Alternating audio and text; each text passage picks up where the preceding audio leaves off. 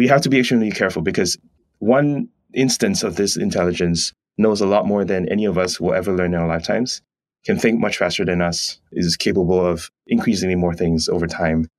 And if we aren't careful, like life is extremely fragile, and there's a very small range of conditions under which we exist. If we break any one of those conditions by accident, we may not be able to reverse it. Here's a quick word from our sponsor. Vercel is the platform for front-end developers, providing the speed and reliability innovators need to create at the moment of inspiration. Founded by the creators of Next.js, Vercel has zero configuration support for 35 plus front-end frameworks, including SvelteKit. We enable the world's largest brands like Under Armour, eBay, and Nintendo to iterate faster and create quality software. Try out Vercel today to experience the easiest way to use Svelte.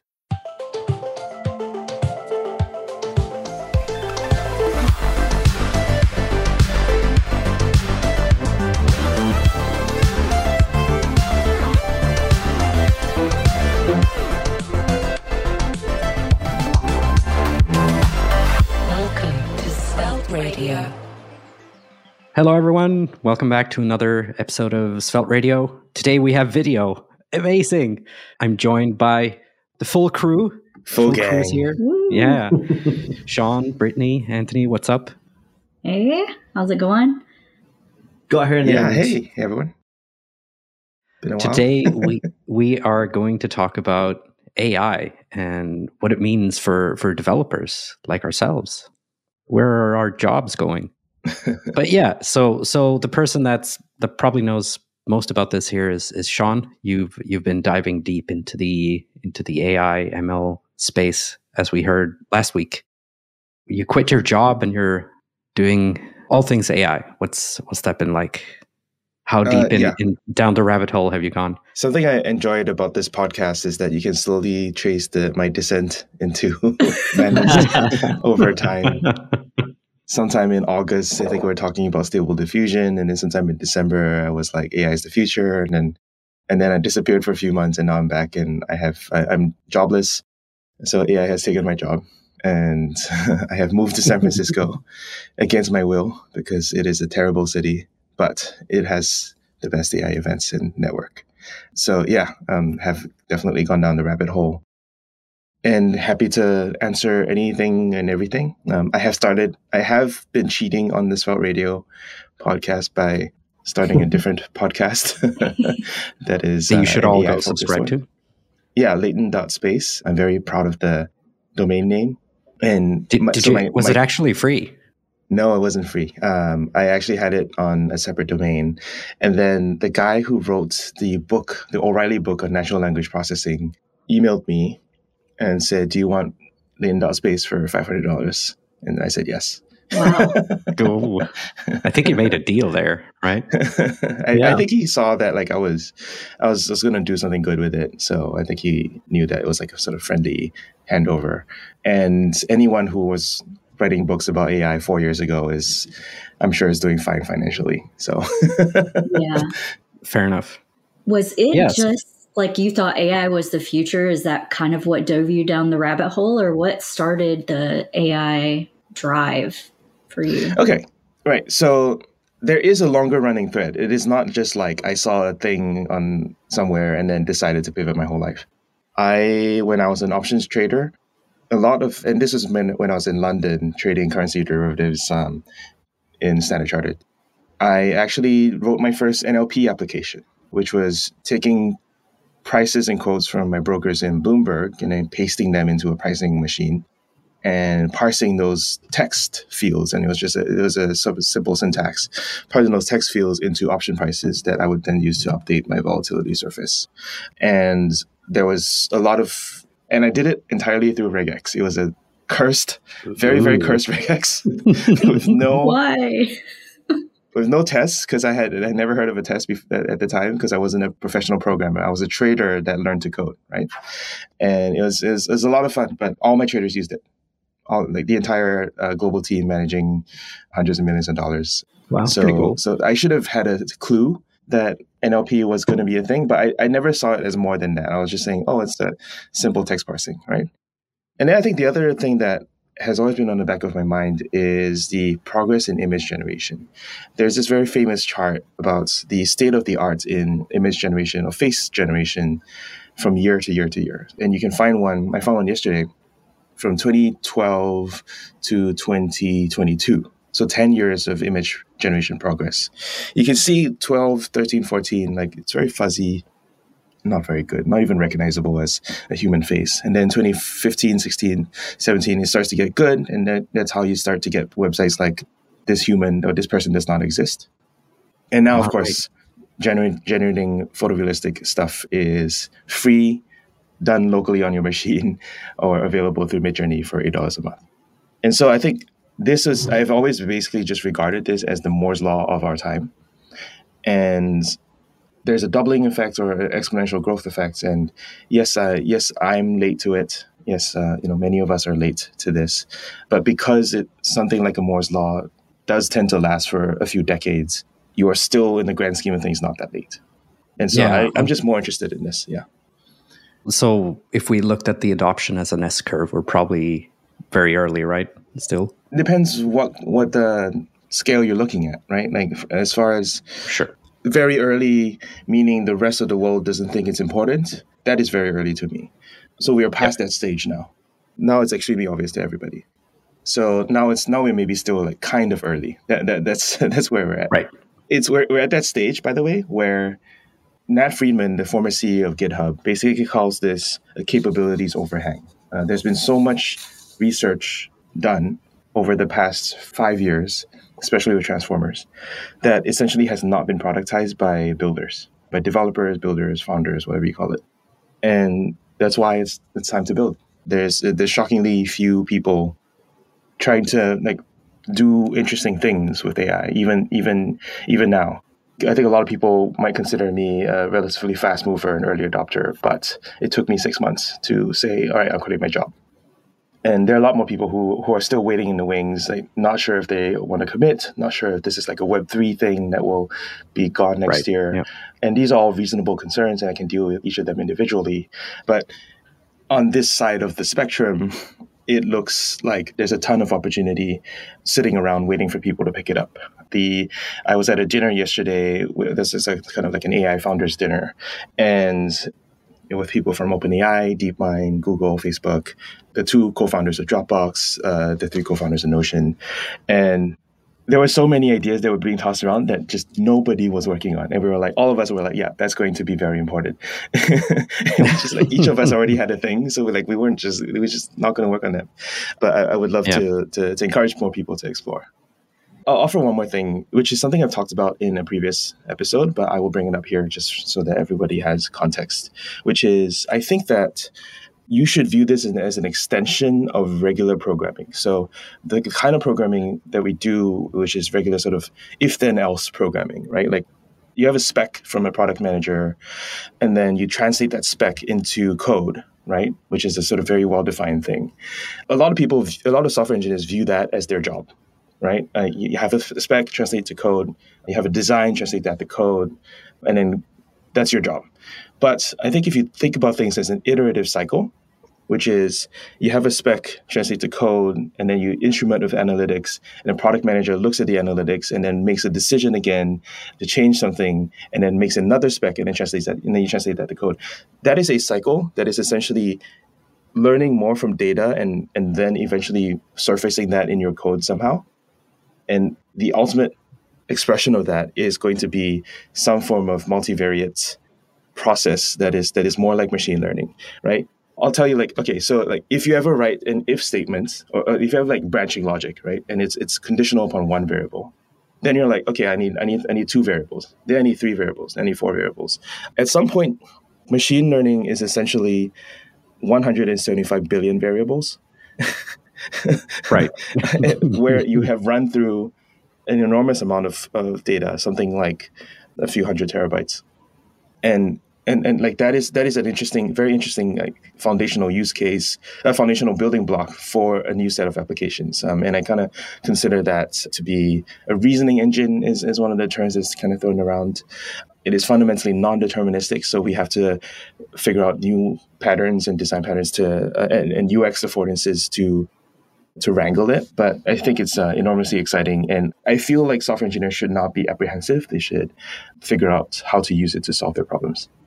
Do you said it's a time for builders, Sean. I think the way that I know it's time for builders is if I go on Vercel domains and try and type in AI dot, there is nothing left. There is not a single TLD other than the country-specific ones that com.af or whatever that is free. So it's definitely a time for builders. I wonder how many of those are actually in use. No, that's a time for domain squatters for sure. Yes. So the domain that I have got and I will be building is small.ai, and that costs a little bit of money. But yeah, I'm interested in model distillation, which we can talk about later. I think it's in line with this thought philosophy, by the way. The current trend towards larger and larger models, longer and longer chain, bigger and bigger context is very much React-y. If I'm going to make a hot take of have a giant footprint, and I think there's room for a svelte of AI. So when you're talking about like the largeness of these things, like I is that when you're training the AI, basically you are people throwing more and more information into like the training sets. I'm not sure how it works, but how much foundational knowledge do you want to cover here? Ooh, because I can explain it like I'm 5. No, that's probably way too much. I'm sure. A good basis. I'm sure all of you have read introductions and stuff, so I also don't know how to calibrate for what I should assume people know already. Yeah. Assume you know nothing. I assume no knowledge, yeah. Okay, fine.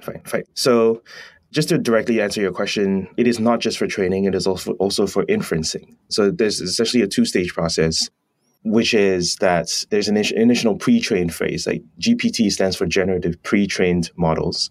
So the pre-training phase is a large, expensive one. And then the inferencing is when you freeze all the weights of the training and you're just making predictions based on your existing prompt. And so sorry, just interject here. So when you were talking about millions and billions of variables, those are basically, they result in the weights. Is that kind of how it works? Weights and biases.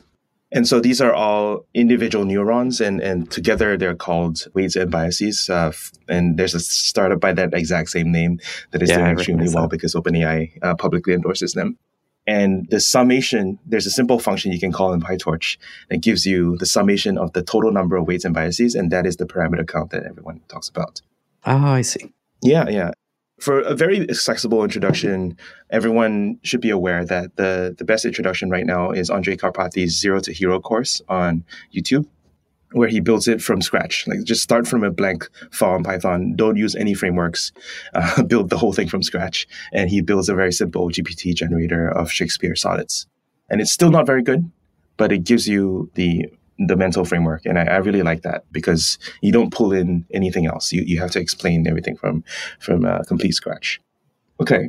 The other thing, and then just to finish out the training versus inference. Inference is comparatively cheap, and it is what you do when, for example, you download Stable Diffusion onto your laptop and you give it a prompt and you run it on your machine. There's a fair amount of people also working on model optimization, pruning, distillation, and that's the field that I'm playing in. Okay, and then let's talk about like the rough like progression in terms of history. The fascinating thing is that each domain, each modality in AI used to have different architectures. So you would have convolution nets for images, and then you would have RNNs and LSTMs. Doesn't matter. You can Google these names, but for text. But they've essentially all converged to using some kind of transformer in the last 5 years. And this is a fascinating phenomenon, and is also why I actually wrote a post that it is not too late to pivot into AI, because this recent transition into transformers for everything has essentially been the components era of AI, right? Like, you now no longer need to catch up on the previous 15 years because they don't matter anymore, because we now know that we have a better abstraction that we call the transformer that is much more scalable, is much more able to to generate and focus on things that we want out of it. And it has grown a lot. So the basic paper that everybody should be aware of is Attention is All You Need. It came out in 2017. And it was a relatively low-key thing for a year, kind of like React and maybe Svelte. Like when it launched, like not that much hype. Like people were just kind of like, it's one out of many papers. And then it took about a year to really pick up. And then Google really led the development of this with BERT, which is, I think, bidirectional encoding representational transformers or something like that. And these are still like relatively small in terms of the grand scheme of things, like a few 100 million parameters. There was a family of models that was all Sesame Street characters, which I think the parents will love. So BERT inspired Ernie, and then Elmo, and there was Grover, I think, or Grouch, and then Swedish obviously, chef. these are all really, really fun. Oh, I would love a Swedish chef model. So the Google Brain team loved Sesame Street. The DeepMind team loves animals, so they do like flamingo, chinchilla, gopher. There's the whole model zoo of really cute animals, and I think people have to entertain themselves whenever they're staring at billions of numbers all day long. It's like these things that go into the U.S. Congress. They all have these super long names, and then they end up becoming called something like the Reduce Act Jedi or the Act. Stop. Yeah. That is definitely marketing. Okay, so and then OpenAI comes out with GPT. Another fun fact: the lead author of GPT is Alec Radford, 3 years out from his PhD. Not that much experience. Oh wow, that's pretty cool. And so this is why I'm saying, like, if you're willing to do the work, like, you don't have to have a PhD. Obviously it helps, but like if you're willing to do the equivalent work and you have good ideas, I still think it's an early enough field that you can relatively get to the top of the field in a very short amount of time. Similar. So that's OpenAI and Alec Radford. Another similar person that I've been tracking is a countryman of mine, Yi Tae from Singapore. Graduated from NTU, a local university in Singapore, not a famous one. 3 years later, he's publishing UL2, which is the top of the field model from Google. There's so much opportunity. And my point is, I think that this kind of opportunity exists when a field is extremely early. You do not see this in medicine, physics, astronomy, math. Because all of those disciplines have had their sort of FOOM periods. FOOM is that exponential takeoff period. All those disciplines had those periods centuries ago, right? Like only Albert Einstein was able to publish 3 papers in a row in 1905 that defines everything. Everything. But like you could not do that today because all the low-hanging fruit has been picked up. And it's I think definitely we're in that period for something like this discipline. Okay, so let's just jump back and forth into like sort of history of models stuff. GPT 1 and 2 came out within a relatively short order of time. By the way, GPT-2 is runnable as a Python package. You can import GPT-2 and just generate it. It's cool. So ridiculously easy and funny. Yeah, the basic package that you should look at is GPT-2 Simple from Max Wolf, Minimax here on Twitter. And then obviously GPT-3 comes out and actually makes zero impact. They actually, there was a little bit of kerfuffle around the safety of these models, and OpenAI refused to release them publicly because like it's too dangerous for your benefit. And ultimately they released it, and everyone could easily tell between generated and non-generated stuff. Yeah. So I think that's ultimately okay. And it took a few years. It actually, most people don't remember, but it was released in I think 2019, 2020, that time frame, and didn't really take off until last year. Right. Yeah. To me, looking in from the outside, it kind of feels like GPT 3.5 was like the inflection point. But then there's probably Midjourney and stuff earlier. Yeah. I would say that the inflection point was really Stable Diffusion, which is counterintuitive because Stable Diffusion is an text-to-image model, and GPT is generative text.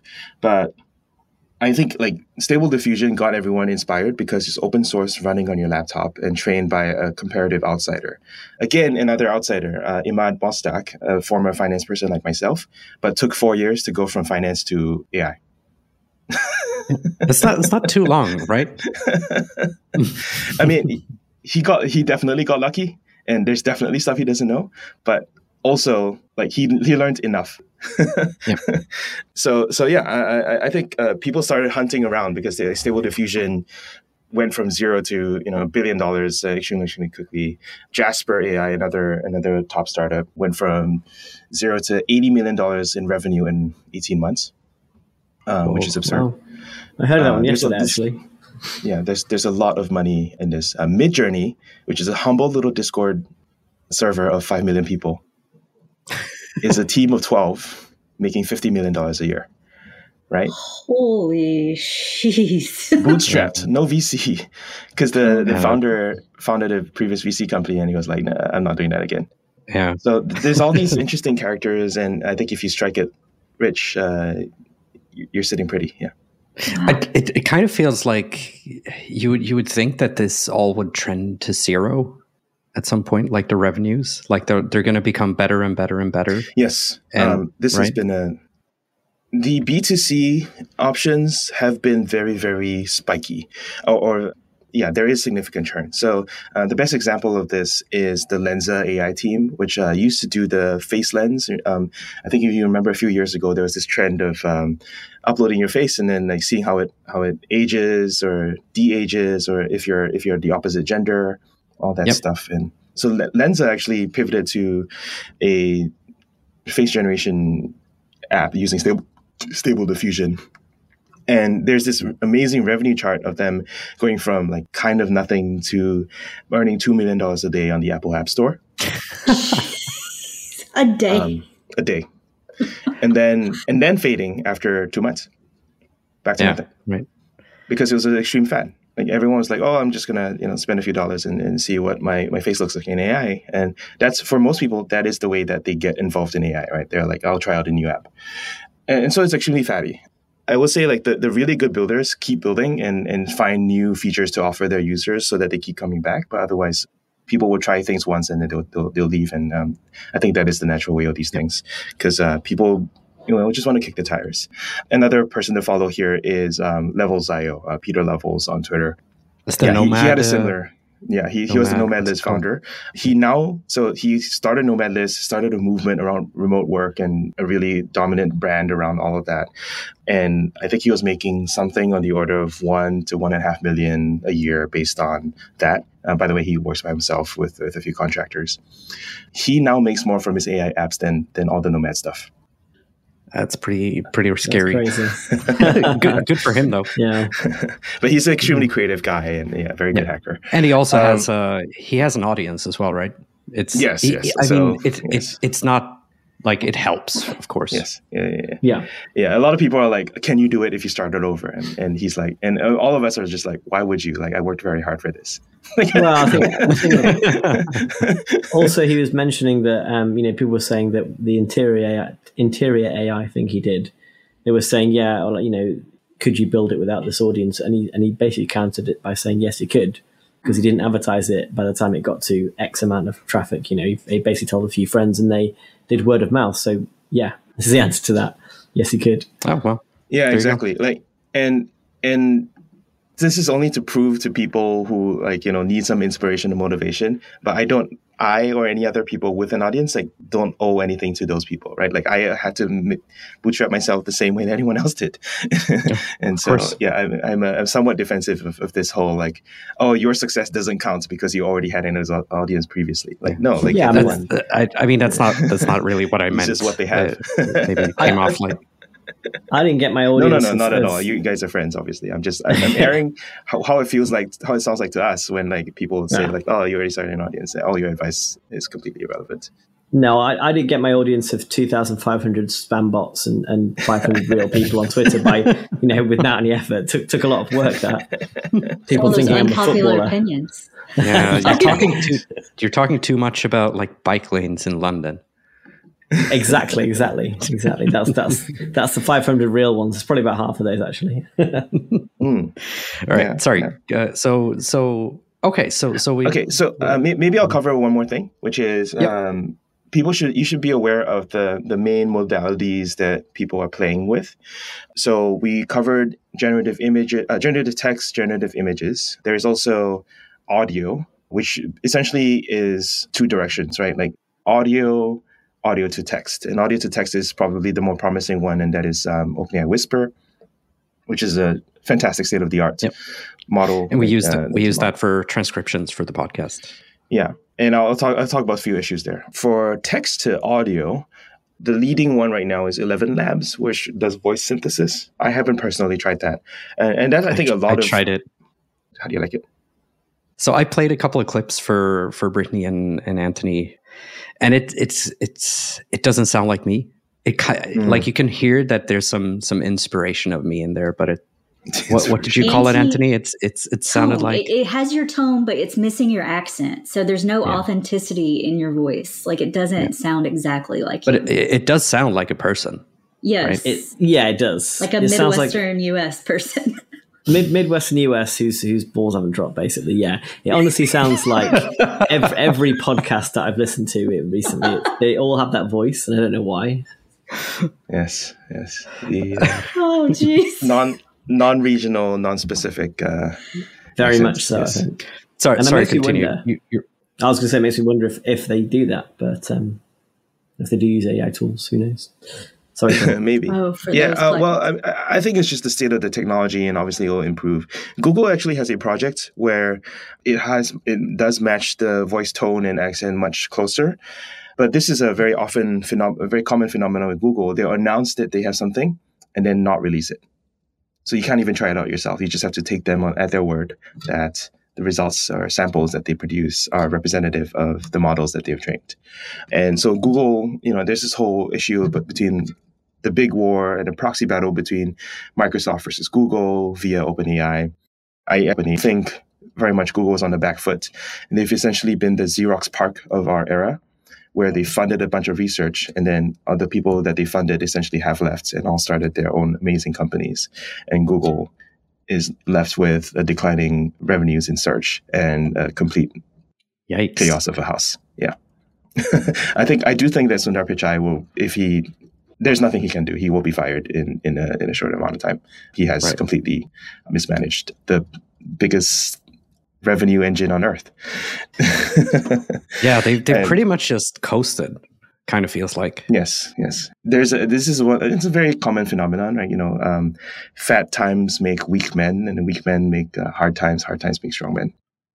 So there's other modalities. So we talked about images, text, and audio, and then I think code is a very interesting subset of text. I can talk about code a bit, but I want to figure out finish out the modalities. I definitely track all of them. I do have for those who are interested, I actually have a public GitHub repo where I track all this stuff.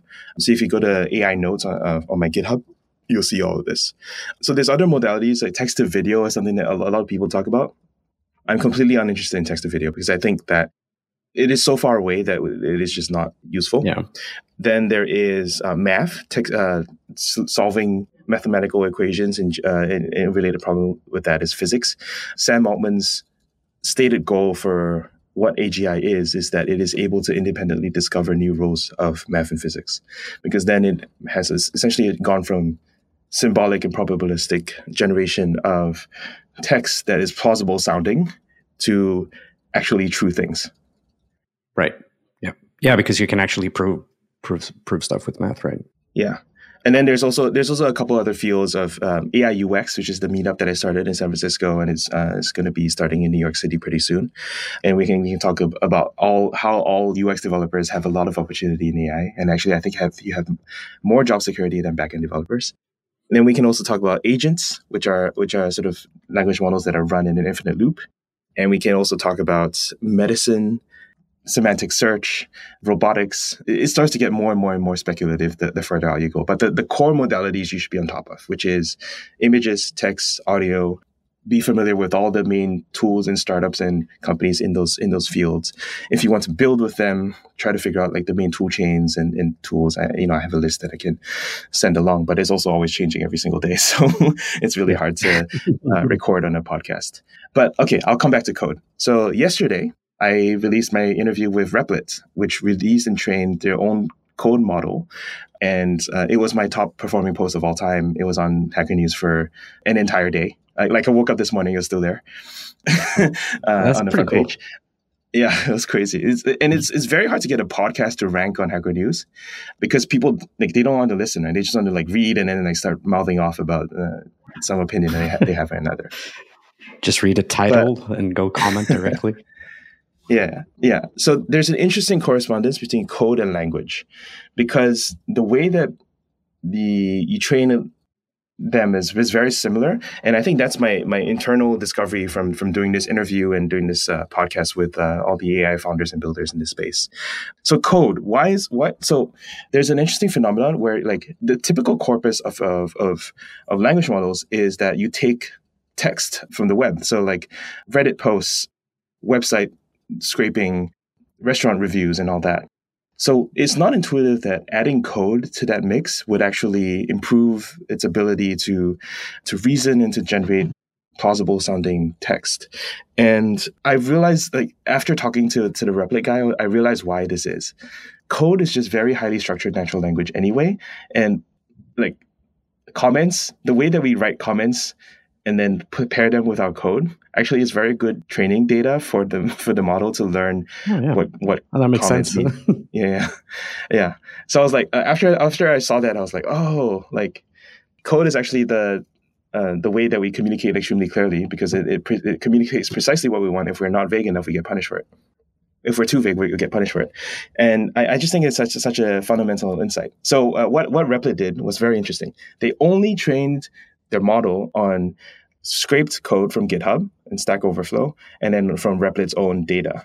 And they were able to beat the other models on common sense reasoning tasks. These are, when I say common sense reasoning tasks, they're established benchmarks that explain what common sense would be in for a human to interpret things, right? When you interact with things physically. So my example of this would be, for example, there will be a multiple choice question, and it will be something like the tree's shadow grew longer in the grass, right? And then the question would be, why did the shadow grow? And the answer would be the sun rose, or the sun was setting.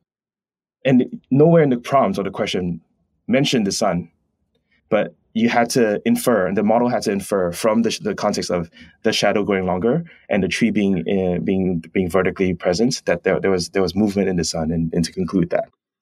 And so that is the kind of common sense reasoning benchmark that this code model, trained purely on code, was able to do well at. That's very interesting, because I'm sure not many people have written code that is even remotely, well, I guess maybe code for included in code is also a lot of markdown, right? Yeah, that's true. Yeah, yes.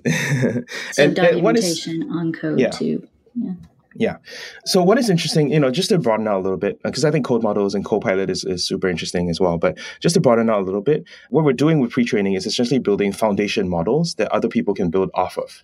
Meaning that what's beautiful about this new form of open source, which is not just open source code, but open source data and weights, is that teams of people at Facebook and Google and OpenAI are spending millions and millions of dollars. GPT-3 costs something like $50 to $100 million to train.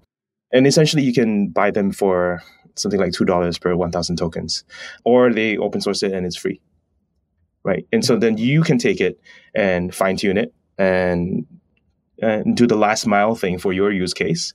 But someone else has already done the hard work of training the big core thing that costs millions of dollars.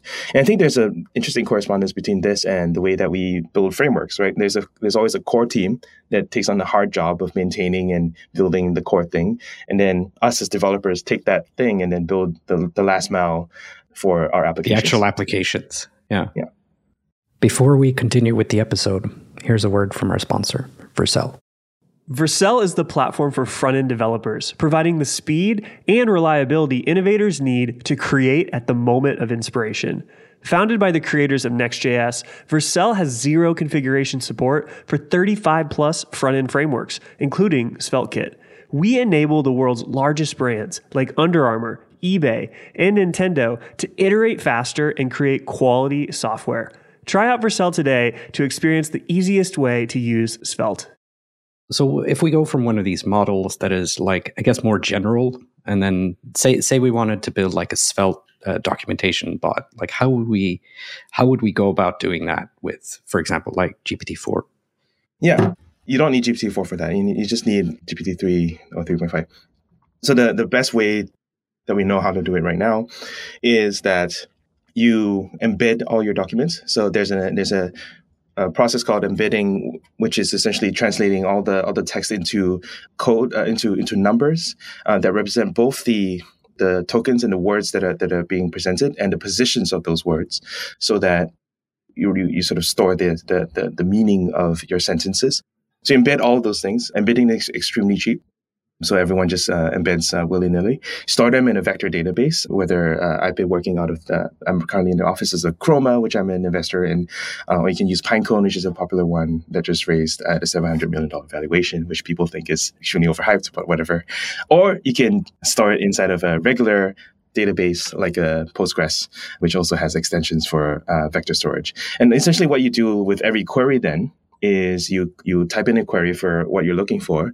You embed that query translate it into a series of numbers again. You put the number into the vector database and look for the top 5 most similar strings of numbers that are also in that neighborhood.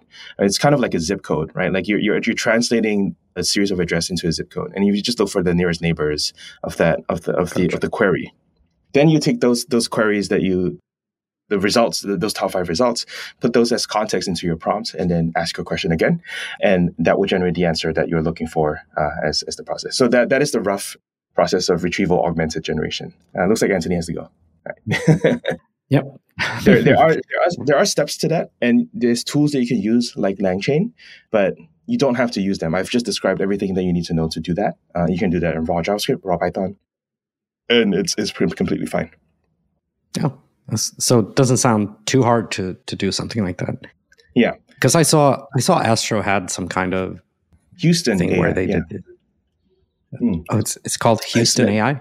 Yeah, I just met Ben Holmes, who actually did that project or was involved in the project somehow. That's the whiteboard guy, right? That's whiteboard. Yes, the whiteboard guy. Yeah. Yes, he brought a mini whiteboard to San Francisco for the conference that we're at. It was just so cute. So he started posing with his whiteboard. Yeah, so there's tricks to that. I just described the basic tier. If you want to get like really good, you should look into hypothetical document embeddings, HYDE for short.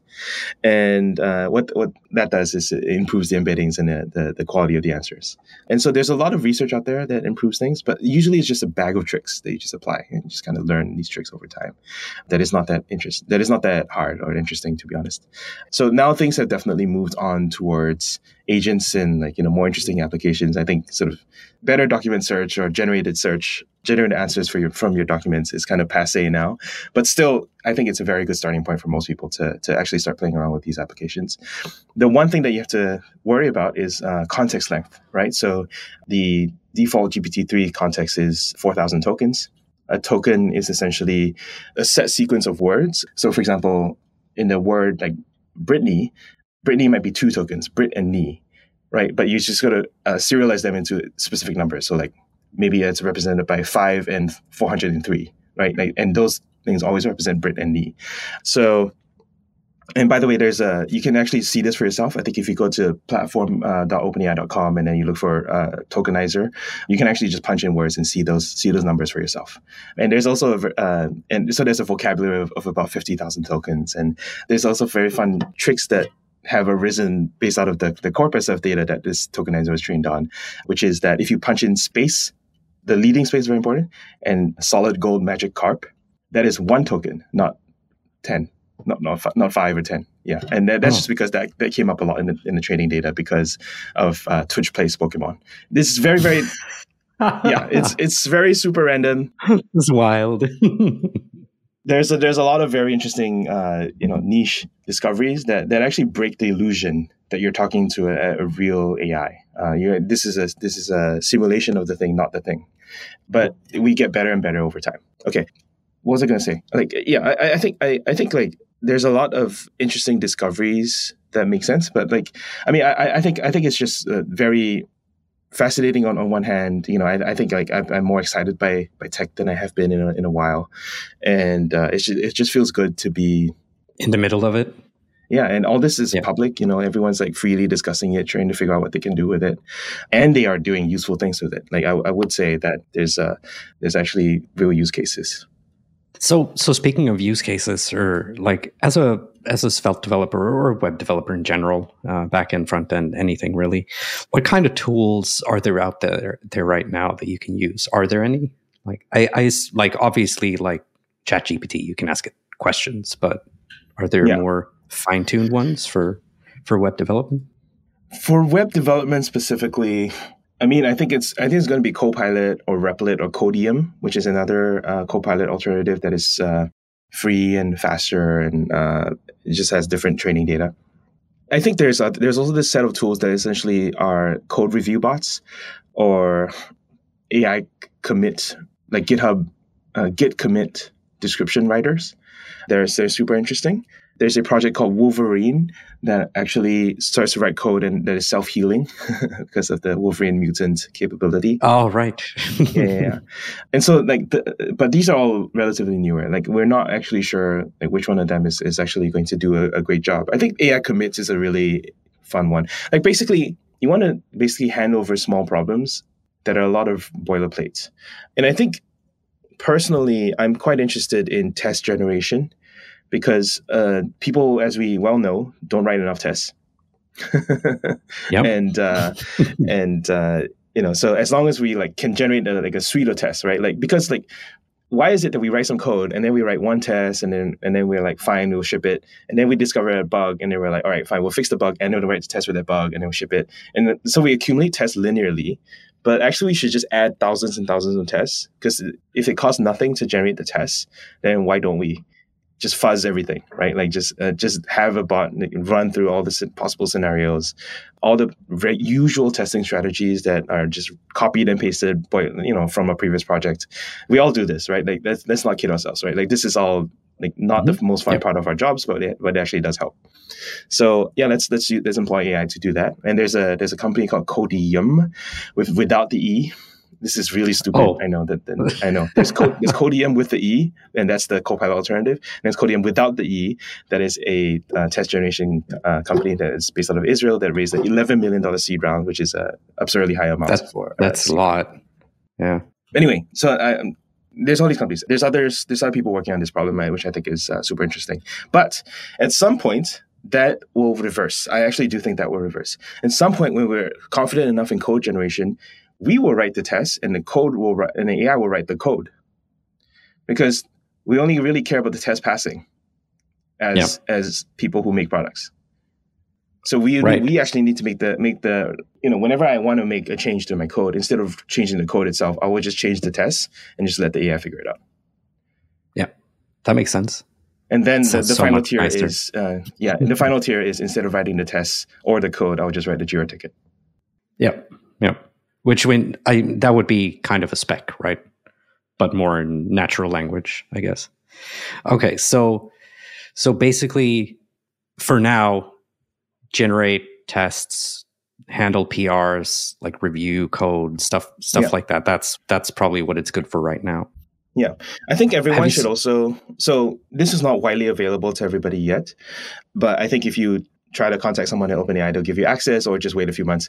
You should also be on top of ChatGPT plugins. I think that is a big avenue of potential. That is essentially the new App Store. If you remember, when the iPhone came out and they launched their App Store, there was a big rush for developers to try to take advantage of this platform. ChatGPT itself is still insanely primitive, as powerful and as world-changing as it has been. It's still very primitive. The way that it uses plugins is still very primitive. But the way that you code plugins with a mix of English and code in an open API spec, I think is a new programming paradigm that I really struggled to get around in my first day of coding with it. And then you're like, oh, okay, like this is how all plugin systems should be. So do you have an example here of like what a plugin could do?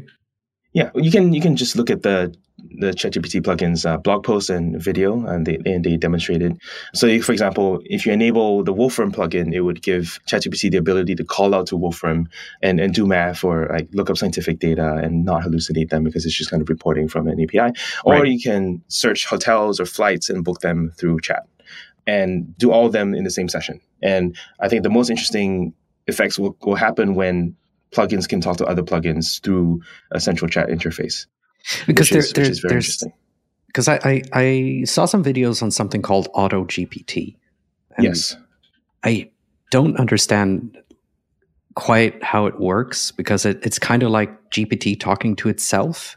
Is a little bit, it's doing its own reasoning. So Auto GPT is a different class of application called agents that is not chat, but it looks like chat. I can see why you're thinking about that. Yeah, because it also has the ability to do tools. Yeah, go ahead.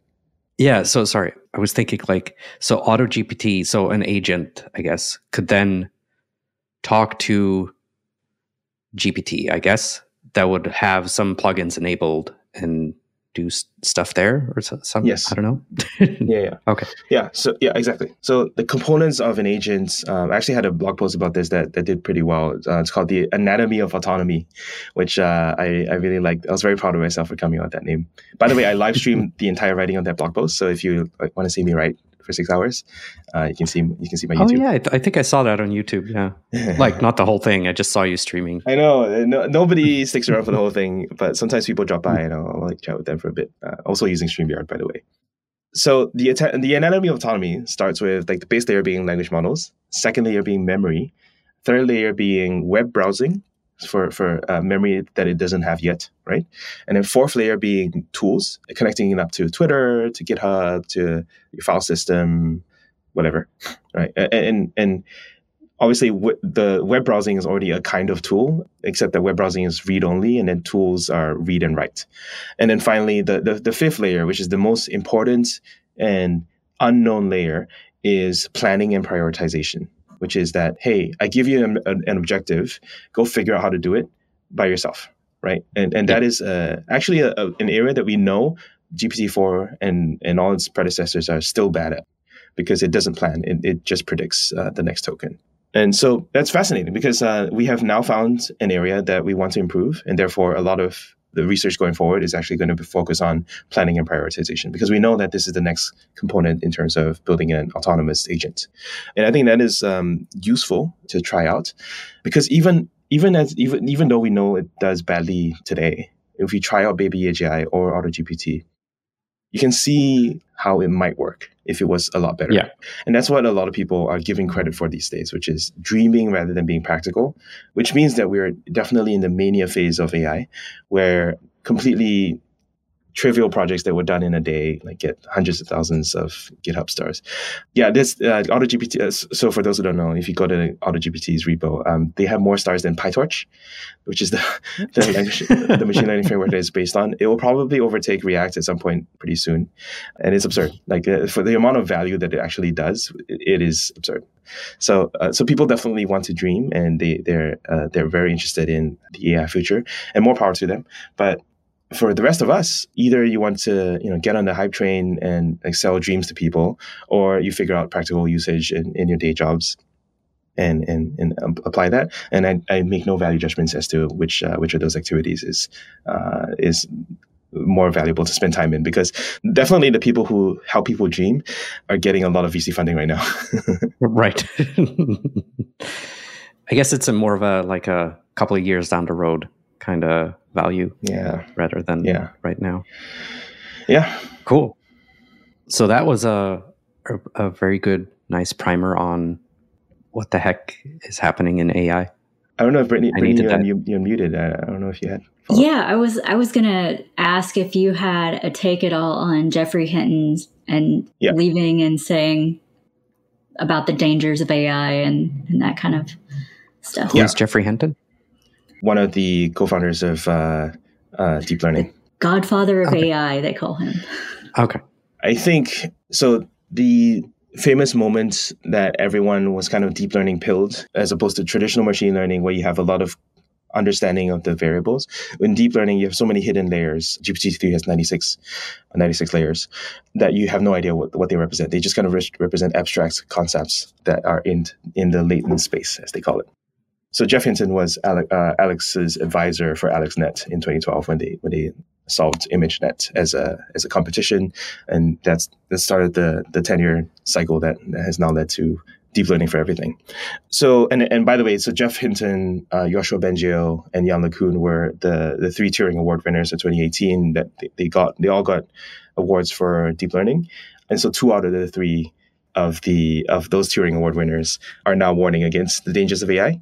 And Jan LeCun is always the odd guy out because he likes to be extremely contrarian in every single thing. So AI safety debates, first of all, I think developers don't have a monopoly on them. And I actually try to spend less time on that because this is discussed a lot in the political domain by non-technical podcasts. And so I don't think it's super, we don't have particular insights on safety. Even though we work on technology, we don't have particular insights on the social societal impact of technology. So I think we should be circumspect there. I will say that, yes, I am worried. The evidence of history points towards every time a native population encounters a more advanced civilization, the native population gets wiped out. It's extremely brutal. And it's not even sometimes it's intentional from the invading population, but sometimes it's unintentional. We just show up and we're just oops, we cut off all your food. Brought you this disease. Brought you diseases. Yes, exactly. And what we are encountering, if you take this to its logical conclusion, is we are actually giving birth to a new life form, which is artificial intelligence. And you need to think about this in terms of the span of hundreds of years, not our lifespans. And so we have to be extremely careful because one instance of this intelligence knows a lot more than any of us will ever learn in our lifetimes, can think much faster than us, is capable of increasingly more things over time. And if we aren't careful, life is extremely fragile, and there's a very small range of conditions under which we exist. If we break any one of those conditions by accident, we may not be able to reverse it. And with that, we're done. Ending on a happy, fun note. Super happy note. Yeah, I mean, it's worth discussing and putting our awareness. So this is fundamentally okay. I'll end it this way. This is AI safety is fundamentally at odds with individual freedom, capitalism, and democracy, because there's no such thing as unilateral safety. We all have to agree. Because if it takes one person to disagree, to pursue money disregard safety in pursuit of money, for the prisoner's dilemma to break, and then everyone pursues money. And that's essentially what OpenAI has done. Anthropic has now also gone from nonprofit to for-profit. Illicit has also gone from nonprofit to for-profit as well. And it is pretty alarming because this train doesn't stop until you nationalize Google and there's Microsoft. No standards and there's no groups that federate it, right? There's no standards and no groups. No, not right now. Yeah. So at some point there will be some kind of commission that regulates these things, but they may be too late. And the secret is out such that China will do it before the US. Yeah, I was gonna say if a country bans AI, or I don't know, that's probably it would just move to a different place. Yeah, exactly. Yeah. It's kind of like cryptocurrency in a sense. It just moves to where it's still legal, and whoever can make money from it can make money from it. AI, crypto, handshake, and then tokens. Yeah. AI, honestly, crypto, I mean, handshake, GPUs. I mean, if you think about it, cryptocurrency is the payment systems for AI, right? Because no one can control it. I disagree with that. Really? Yeah. I would think they would start making transactions at some point with each other to buy services. But yeah, I don't know. I guess we'll see. Anyway, so yeah, we have got to the do we end democracy and capitalism part of the conversation, which I think is a good stopping point. Cool. All right. So I guess we still have two sections that we always do. So first one, unpopular opinions. I don't have one again this week. And Anthony is not here, so he doesn't have one. What about you guys? Do you have one? I don't. Yeah. I don't. I just dropped this whole. The only way to is end democracy and capitalism, and it's that's my unpopular opinion. That was kind of our hot take for the episode. for those who want more of my writing on this, look up AI Moloch, MOLOCH, which is that is the description of the race that we're in, a system that we're in that nobody particularly designed, but we're all trapped in, and there's kind of no way out unless we all collectively decide to not stop playing. Yep, that's hard. Okay, I guess we get to pick something nice then for our picks. Yes. Do you have any picks, Brittany? I almost wrote in there Night Agent. We watched it a few weeks ago, but the last week I picked The Diplomat, and I didn't want to pick another TV show, but I don't know. Oh, I really want to see that. I'm a huge fan of Kerry Russell. It was really good. I picked that last week, and it was from the writers of Homeland, and I really enjoyed the series. Night Agent was also of a similar kind of style, like government agent does stuff, and it was cool. I liked that too. So what's your pick then, or is that your pick? But you didn't want to pick. That's my pick. I didn't have another pick. I just didn't want to pick another TV show, and I didn't have another one. So. By the way, I think the parents in the audience would always appreciate a parenting pick in case you had any. Yeah. My calendar, putting everything on my calendar is the only pick. Other people can't pick your calendar. Well, no, but putting everything on your calendar, just whatever calendar app you use or whatever thing you use, just anything, picking up kids, their classes, taking the garbage out, everything goes on my everything. calendar. Literally everything, so that I know when I have to, because I can't keep it in my brain. Yeah, I need space for other stuff. Wouldn't you like an AI assistant that did that for you? Right? Yes, I need that. Yeah, I saw. I think it was called Lindy AI. It's Flo Corvello. Actually, I need to interview him for my podcast. He's a good friend. Yeah. So Lindy AI is actually I'll pick that. It's I haven't used it. I don't know if it's out, but it looks cool. Yeah, check the demo. There's a very good series of videos, very short videos where he introduces it. I think it's very well produced. Oh, I don't think I've seen those, unless it's those on the website. Yeah, I'll pick Lindy AI. It's like a personal AI assistant. Did we talk about Opus Pro? No. Did you pick that too? Yeah, that's true. I'll pick that. I'll pick both. Opus Pro is another, I think, AI that does you link it YouTube videos and it automatically generates YouTube shorts for you out of that longer video. And I actually used it, and I've posted 2 clips to the Svelte Society YouTube channel. I don't think anyone has noticed, so I assume it's doing a good job. I looked them over and it looked fine. So yeah, that's a good tip. Yeah, I'm actually quite impressed with the short stuff that you've been doing on the YouTube. So big kudos for that. I actually need to learn how to do this. I can show you. It's actually very, very, very easy. Doesn't take a long time. Any tool that you will shout out just for listeners? The one I've been using is called Capwing. Yeah. Yeah. Okay. Yeah. I need to try that. Okay. So quickly, mine. So if you are loading in ChatGPT by navigating to it on a tab in your browser, you are doing it wrong. You should have a menu bar app. And so my menu bar app is ChatGPT Mac. It's an open source app. I have it on my GitHub, and literally I do Command-Shift-G, and it opens up in a very tiny window. I type in my question, and it generates there, and I dismiss it right away, and it just zero latency. It just shows up. Oh, that's great. I need this. Yeah. What was it called? Sorry. ChatGPT Mac. I don't know. It's on my GitHub. I'll drop it into the links. Awesome. And but you can write your own. It's not very hard. Literally, this is a embedded browser window that is a Mac app, right? That is a Tori app because electronics is extremely heavy, which means you can also customize it with Svelte if you want, but that's not strictly necessary. And then the other one I'll shout out just because we're doing 2 picks per person today. Is if you're feeling overwhelmed, you're not alone, right? I do think that there's too much, especially if this is not your day job. You're just kind of want to dip your toe. So first of all, my newsletter is I try to do that for people, but the one that I use is Andrew Ng's newsletter from The Batch. It's called The Batch. It's from deeplearning.ai, which is his company. All right, I think that's it for us. It was a very high signal podcast this week. I liked it a lot. I'm definitely gonna explore AI a bit more after Svelte Summit. Well, Svelte Summit's already been when this goes out, but talking in future terms here. Yeah, yes. Unless we release this now on YouTube. Up to you. Who knows? Yeah. For the subscribers. For the subscribers. Oh. Yes. All right. I recently paid for my first YouTube channel.